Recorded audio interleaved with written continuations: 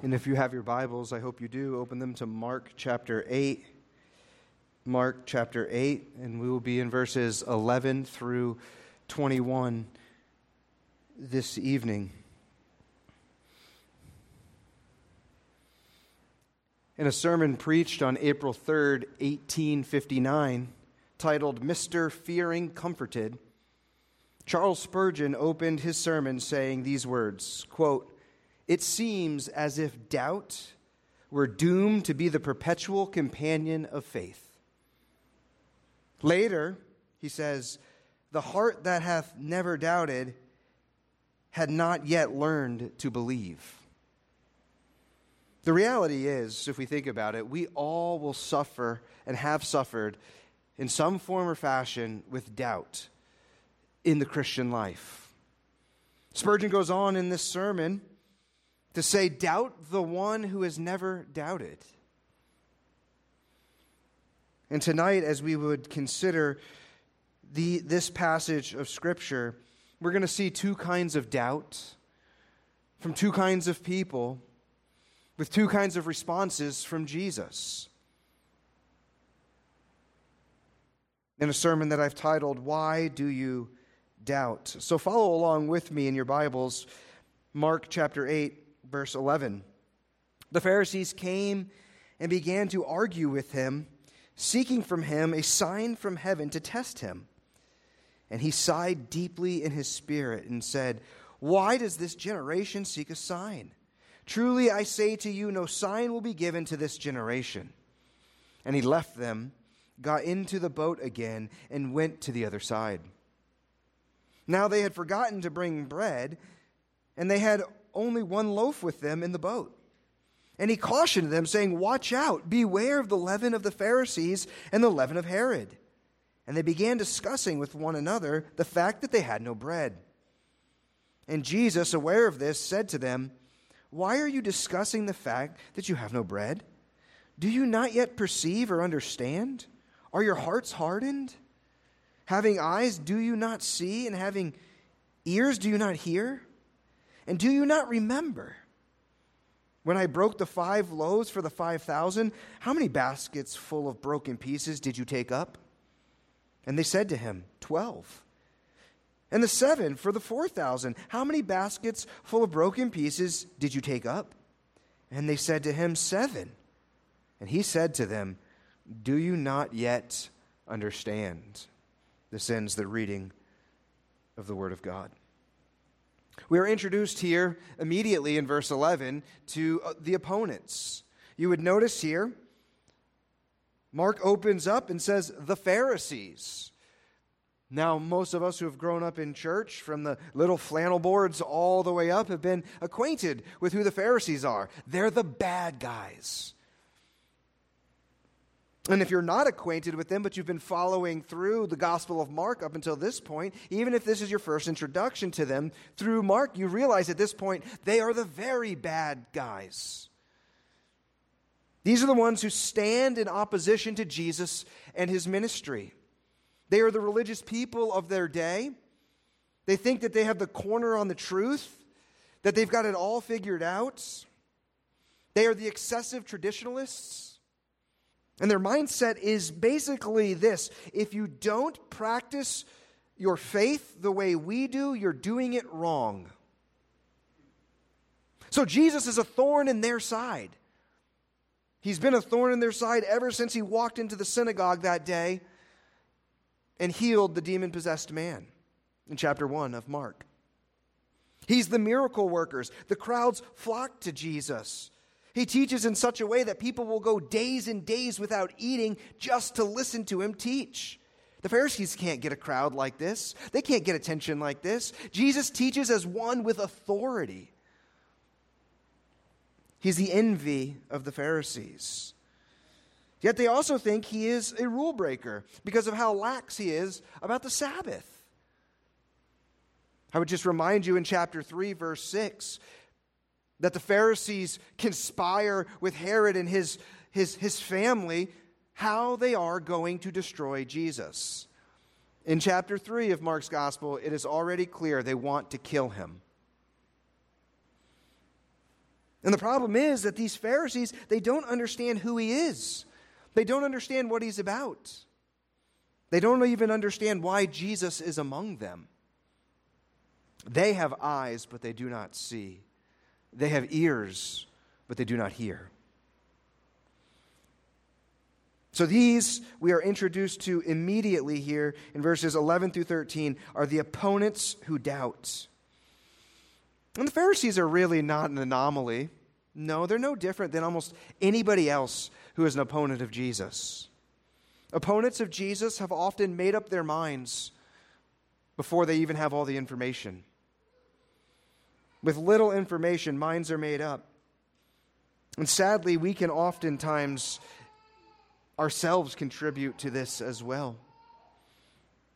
Because oftentimes the opponents, the opposition, they judge Jesus based off of the church or what they see in other Christians. And they come with false conclusions. But we must understand this also. There will always be opponents of Jesus so long as the kingdom of Satan is still on this earth. But we are to show people through our lives and through the church the beauty of Christ and not to give them any reason to be opponents of Christ. So notice here, these are the opponents that we are introduced to in verse 11. And we will see their approach. Follow along with me again. Look at verse 11. They came and began to argue with him. I want you to observe here, this is the wrong approach because they came with the wrong attitude. And it says they were arguing with him. You say, well, what do they have to argue with Jesus about? Well, I can only suppose that they would have come and thought something like this. If you are really the Lord of the Sabbath, who you say you are, we need a sign from heaven. They're not asking for another miracle. They're actually asking for confirmation to come down from heaven to validate who Jesus claims he is. They're not saying show us a miracle. They were okay with miracles. Some of it was sleight of hand in those days. They weren't so worried about that. We live in a postmodern world, so we have to understand they were before modernity in a pre-modern world. Nonetheless, they're asking for Jesus to call a sign down from heaven. You call yourself the Son of Man, Jesus says. This is what they would say to him. You say you have the authority to forgive sins. We need a sign from heaven to confirm this. Give us some verification, Jesus. Call down proof that you are actually approved by God, and maybe we'll believe you. This is what they're arguing about. They demand, we see here, they demand seeking from him a sign from heaven to test him. Well, this demand from the Pharisees reveals two presuppositions that they come to Jesus with. The first, that this request here of Jesus is dishonest because they came with unbelieving hearts. It is fueled by unbelief. Second, we would see from this request here is they do not have any respect or regard for Jesus. Again, verse 11, seeking a sign from heaven to test him. Had they known who they were speaking with, they would never have done this. The Pharisees know the law. The Pharisees are well acquainted with their Torah, with the Pentateuch. Deuteronomy 6:16, you shall not put the Lord your God to the test. Seeking a sign from heaven to test Jesus. And so what's the result here that we would see from this brief encounter that Mark just gives us like this snapshot in one verse? Well, the results are in verses 12 and 13. We would read that he sighed deeply in his spirit. In a previous section, the one not right before this, but before that, where he heals the man who is deaf and with a speech impediment, we would read there that Jesus, verse 34, sighed and looked at him. Now we see it again. Jesus sighs once more, but this time is different. The wording is different here. Mark tells us that he sighed deeply in his spirit. There is a deep and profound grieving on the part of Jesus in this moment. Deep in his spirit. This really means that this tactic, this arguing, this coming at Jesus, cut him to the heart. And why? It is because unbelief is the most grievous sin to the heart of God. It is unbelief that drives the Pharisee. It is unbelief that is the unpardonable sin. It is unbelief for which the consequences are eternal. And Jesus knows the plight of the Pharisees, and this grieves him to his heart. He sighed deeply in his spirit. They cannot believe because they will not believe. It's as though Jesus would say, even if I gave you a sign from heaven, you still will not believe. So Jesus' response to them, no sign. Matthew adds in the parallel account, Jesus says, except for the sign of Jonah. What does that mean? Death and resurrection. Jonah's a type pointing to the fulfillment. As Jonah went into the belly of the fish for 3 days, so the Son of Man will go into the heart of the earth and he will rise again. And he says, no sign but the sign of Jonah. So Jesus says the last and final sign for this wicked generation will be death and resurrection. And even in that sign, they still will not believe. And we would read here in verse 13 what I would think is the 4 saddest words in all the Bible. And he left them. And he left them. What we can see here of these opponents who doubt Jesus is that they drive Jesus away, and the saddest part is it doesn't even bother them. So let's ask even of these few verses here, what is the problem? What's the problem with the Pharisees? They come to Jesus as skeptics seeking a sign and not coming as those with faith seeking understanding. That's the problem that we see here. And the Pharisees are like most people in our world today. They are the opponents who doubt. They are the opponents who doubt. So let me give you 3 brief lessons here, even from this kind of takeaway from these 3 verses, and we'll go into the allies who doubt. I think one thing we can learn from this passage and that we can see here is this. We are to share Jesus with the opponents who doubt. We are to share Jesus with them, but we also need to know when it's time to not. When people begin to argue and to doubt, they demand signs and proof. We need to be wise. You aren't kicking down closed doors. We need to wrap up the conversation. So share Jesus with them, but also know when it's time to not.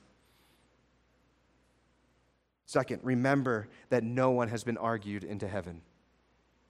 Keep that in mind and remember. Apologetics, reasonable defense, logical defense of the faith, great. Apologetics, as Peter would say, to always give an answer or an apology or a defense for the hope that is in you. We should know and we should understand we have a reasonable, logical faith.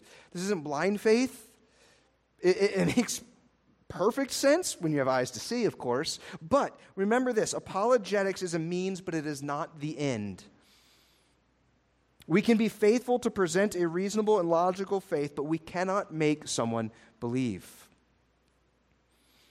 And third principle that I would take away from this, you can win an argument and lose a person.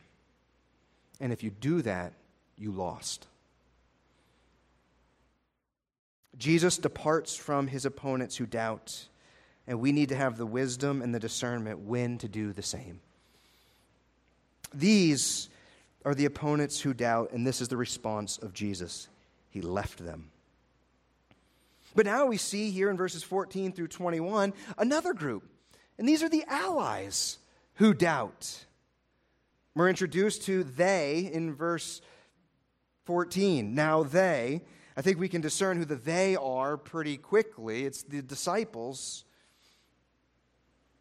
And what's going on here? They have departed. They're departing from the western shores of the Sea of Galilee, and they are going to make their way up to Bethsaida. So they're going to go up north, kind of northwest. This is their destination that they're heading to. And these disciples must remember this, that they are the master's men. These are the 12. These are the handpicked ones that have been called by Jesus to be discipled by Jesus, to walk with Jesus. These are the ones that will eventually turn the world upside down. But right now, these are the ones that forget to even bring food with them. These are the foundations of the church, with Jesus Christ being the chief cornerstone. But they can't even care for themselves to bring dinner on the boat. This is a group that struggles greatly. So a quick thing, when you see somebody else struggling, you never know, they might turn the world upside down. Be patient with those people. Think about how this conversation went down as they had gotten on the boat. Peter looks over to Andrew. Hey, bro, I'm kind of getting a little hungry. How about you pull out some bread? Let's break some bread, Andrew. Let's eat. And Andrew's looking around like, you talking to me? So maybe Andrew kind of looks over and to Philip, who's always calculating and always planning and always got his, figuring out how it's going to go down. And so Andrew will say, hey, Phil, Peter and I are getting kind of hungry. You're always planning ahead, right? You brought the bread, didn't you? Philip's, I don't know. I mean, Matthew's a tax collector. He's been collecting a lot of things for a lot of years. Maybe we ask him. You got the food? Matthew's got nothing. Simon the Zealot's whispering on, we should never have trusted tax collectors. And so all of these guys start turning in on each other. Who forgot the food? It says there's one loaf. I could suppose it might have been Judas. He pulls it out of his cloak. I brought something for myself. They're thinking, you're always thinking of yourself, Judas. Well, here we go. We have one loaf of bread. We're on this boat, and we're sailing up here. We've got no food. We're hungry. John just doesn't want anything to do with this, so he just kind of inches his way closer to the bosom of Jesus and thinks, hey, if I can just get out of this mess, that's fine. But now these are the master's men. And they're fighting over each other. Who forgot the bread? And then Jesus speaks up. And he says, watch out. Verse 15. Beware of the leaven or the yeast of the Pharisees, and the leaven or the yeast of Herod. You know what they hear? Bread. Jesus is saying, don't eat bread from Pharisees. Don't eat bread from Herod. Now we don't have any bread. They're totally missing the point of what Jesus is bringing to them at this moment. So hungry turns into hangry, and they begin to blame each other. So you notice here, Jesus, it's almost like they didn't even hear Jesus. Verse 16, they begin discussing with one another the fact that they had no bread. The Son of God is teaching them in this moment, and they're thinking, I want to eat. What are they doing? They're doubting in this moment. It's a different kind of doubt. It's the doubt of uncertainty. And they miss the whole point of what Jesus is telling them. Matthew makes it clear for us in chapter 16, verse 12. He tells us that he did not tell them to beware of the leaven of bread, but of the teaching of the Pharisees and the Sadducees. So Jesus is saying, watch out for the doctrine and the practice and the teaching of these groups, of the Pharisees, and in Mark he says, and Herod. And so they missed the point initially. So let's just kind of break on that and explain what Jesus is talking about, and then we'll finish up the rest of this passage, because this is the order of the verses that Mark wrote them in. So, what is he talking about here when he says the leaven of the Pharisees? Leaven, it's a little bit of yeast.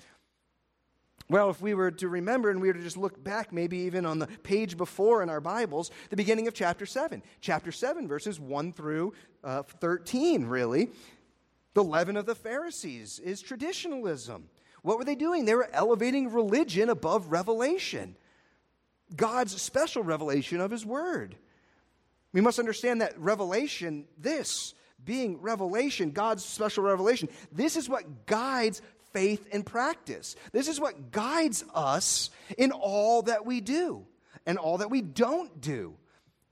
This is what informs and this is what guards true religion. So what is their leaven? It is legalism. It's unbelief. It's doubt. Now, how much leaven do you need? Only a little bit. Jesus teaches everywhere, elsewhere, a little leaven ruins the whole lump.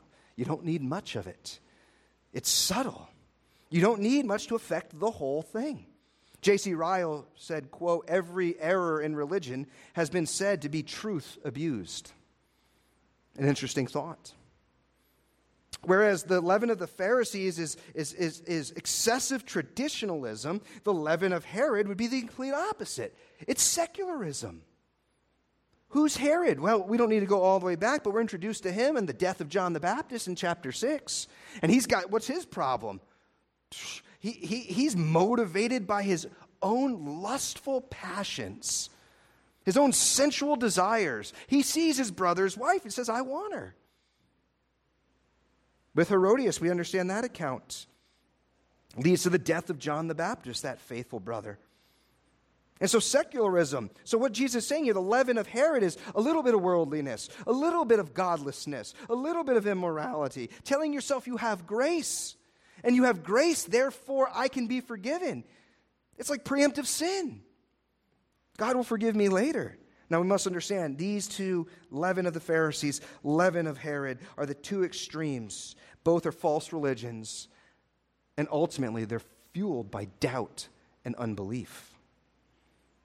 But the disciples miss this too, because they are fueled by doubt. A different kind of doubt, but an uncertainty.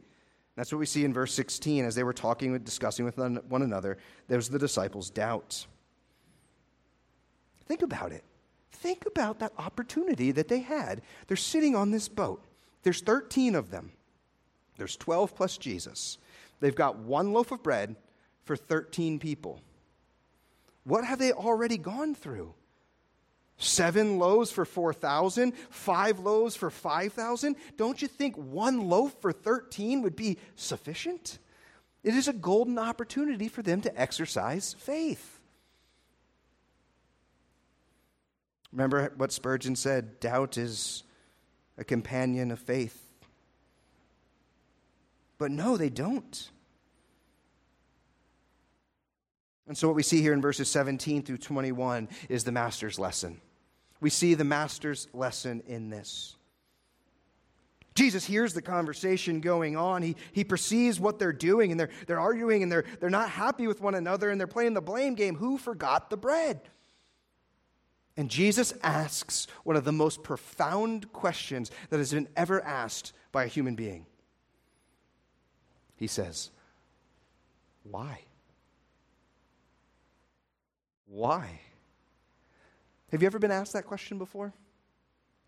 I certainly have. If you ever were a child, you've been asked that question before. And by virtue of all of you being here right now, I know that you've been asked why at some point in your life. And Jesus asks the question, why? Why are you discussing the fact that you have no bread? And then he follows up with a series of 7 questions that's to get to the heart of their doubts. Growing up, it was a question that I was on the receiving end often of. Sometimes it is, what were you thinking? Other times it's simply, why? Now, as I've become a father, I find myself asking that question a little more than I ever imagined I would. Why did you do that? Why? I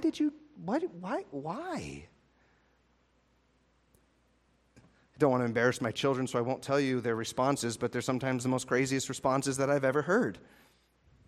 Why? Think about it. The conversation that they were having on this boat. This is literally the worst possible conversation that they could have been having. They're arguing about how are we going to have food. Hello, Jesus is on the boat. It is doubt. They're worried about running out of food. They had just seen the master break bread and create matter. And so Jesus unleashes these series of questions. Do you not perceive or understand? Are your hearts hardened? Having eyes, do you not see? And ears, do you not hear? In other words, Jesus is asking them, do you still not get it? Do you still not see? I'm literally standing right in front of you and you're worried about bread. Do you not remember? Oh, I wonder how that question pricked the heart. When I broke the 5 loaves, verse 19, for the 5,000, how many baskets full of broken pieces did you take up? And they reply, maybe sheepishly, 12. And when we had the 7 for the 4,000, how many baskets of broken pieces did you take up? And they said, 7. They remembered clearly in those moments. It's as though Jesus is putting his hands up in the air and saying, what? Do you still not yet understand? As I alluded to, as a dad, I have had teaching moments very similar to this one. And again, far more than I ever imagined. Strangely, about pretty much the exact same subject. Children, at least mine, their life seems to revolve around food. And I'm not kidding. Mine are very much foodies. You know, I'm not going to mention any names, but usually at night, and not so much anymore, but in the past, we would put some of the children to bed, and they would like, bedtime story. Would you like, Dad, will you pray with us? And yeah, absolutely. Well, one of the children, in order to put this child to bed peacefully, we would whisper in his ear. Oh, now I just revealed which one, maybe. We would whisper what he was going to eat for breakfast the next day. And he would go to bed with the biggest smile on his face if you would tell him bacon and eggs, pancakes and toast. And that was all that he cared about. The others want prayer. The others want, Bible stories. He wants to know what he's eating. And it happens a lot. Questions such as, they're worrying about whether or not they're going to eat dinner. And I said, did you have dinner yesterday? Yes. Did you have dinner the day before that? Yes. Do you think that you'll probably have dinner tonight? Has there ever been a day in your life that you didn't have dinner? Well, no. So do you think you will eat dinner tonight? I don't know. What do you mean you don't know? Then I want to throw my hands up and say, why? See, the questions that Jesus asked and the clear responses of the disciples were to indicate that the past provision is meant to lead to present trust. That's what they weren't seeing. Jesus saying, have I not cared for you? Have I not provided for you? What makes you think I won't continue to do that? It was their doubts. And then we have this final question in verse 21. Do you not yet understand? Kind of like a hanging way to end this section, right? Where's the happy ending?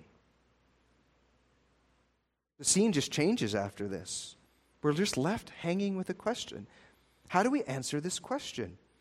Well, the faithful answer is no. They do not yet understand.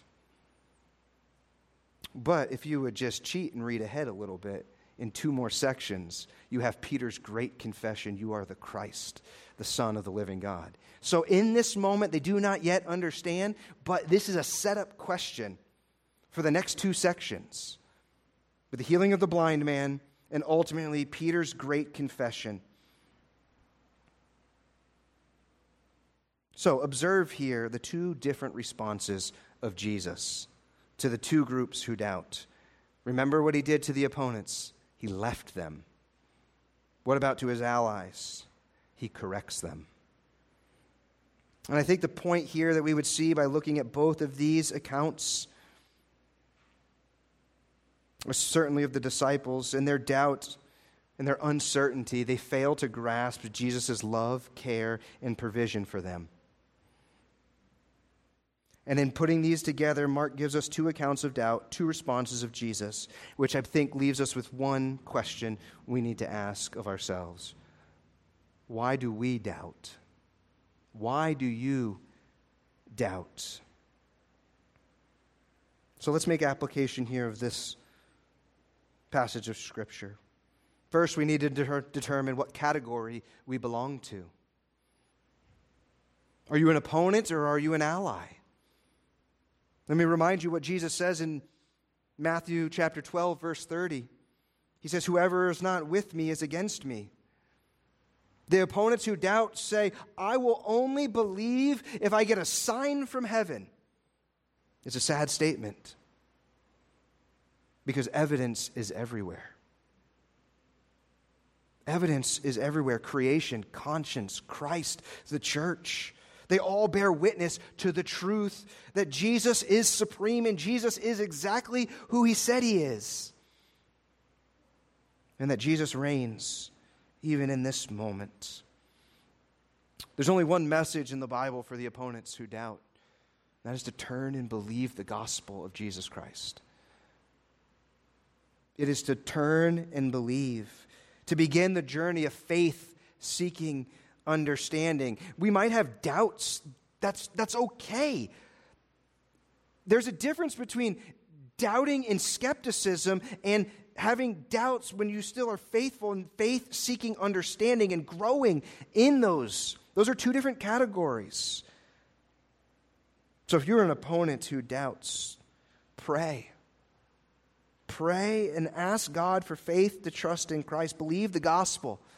Jesus, the Son of God, who came and lived a perfect and sinless life to die on the cross and bear the penalty for his people.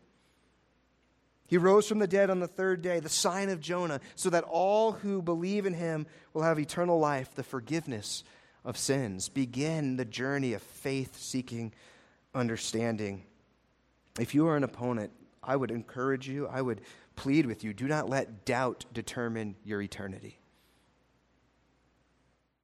But for the rest of us and the majority of us here in this room, we can probably identify better with the allies who doubt. We are believers. We are trusting in the finished work of Christ. But we struggle at times, do we not? All too often, doubt, uncertainty comes from three significant areas in our lives: the physical, financial, and future. These are all things that would keep us awake at night, give us the uncertainty about what's going to happen.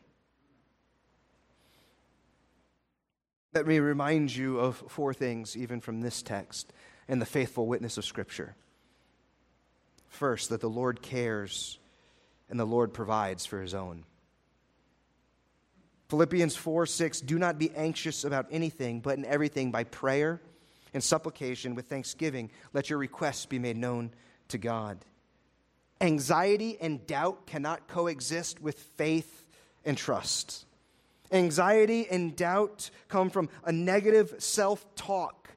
That voice inside your head that never tells you anything good is the source of much anxiety and much doubt. Faith and trust come from thankful prayer. So combat doubt with thankful prayer. Second, let me remind you that Jesus does not throw out those who doubt. And neither should we. In Jude 22, we are reminded, he says, and have mercy on those who doubt. Have mercy on those who doubt. We are to bear with our brothers and sisters who doubt, who might be weak in their faith. It's not strong faith that gets anyone into heaven.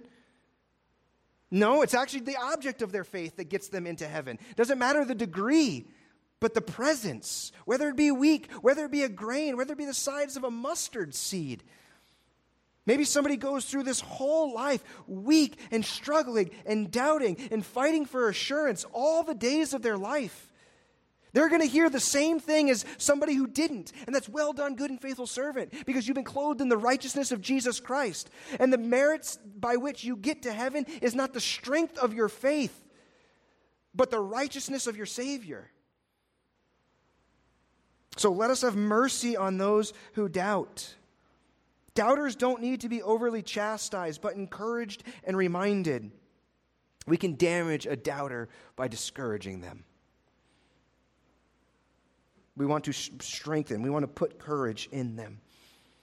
Third thing we see here is that Jesus corrects those who doubt. In a loving way, we are to help redirect people in their thinking, those who doubt. Those who doubt the care and provision of God. They'd say, well, I know God loves, but I don't know if God loves me. Let us bear with one another. Let us love one another. Let us show them the beauty of God, the beauty of Jesus Christ, so that maybe those doubts would be changed and turned with faith and trust. Jesus corrects those who doubt. We are to do the same. Show them the promises of God in the Word of God. Give them the Word, because the Word is what works. And fourth, be patient with young believers. Especially, you think about these disciples. They're young believers. They're not getting it. They can't remember to bring bread. Do you not yet understand? And they're like, no, we don't understand. Be patient with young believers. They might be a cub this day. They might be a lion down the road. Let us nurture and care for the young believers as they make many mistakes and failures and they have bad theology and they're working through a lot of things. Okay? You were there. Some of you are there. Let's work together. We are all works in progress, but we are also, and must be reminded, we are God's handiwork. So, the question that I would leave with you tonight, knowing all that we know concerning the person and work of Jesus Christ, God's, because you see where they're at here, they're still before the cross. We've got after the cross, we've got 2,000 years of history, and we've got the completion of the story. We have Revelation 22. We know how this story is going to end. We know that Jesus wins and that he has gained victory and he has crushed the head of the serpent, and that victory and forgiveness of sins has been secured in his name. We know all these things. Why do you doubt? Remember, as Spurgeon said, doubt is the perpetual companion of faith. We must wrestle and we must fight. And when you doubt, don't go into your closet and isolate, because doubt turns into isolation, and then you have this negative cycle of stinking thinking. You need to go to your brothers and sisters. This is why God gave us the church, so that we can encourage, strengthen. If I'm struggling and you're walking well with the Lord, I need you to help me, so that when you're there and I'm there, we can do this together, companions along the way.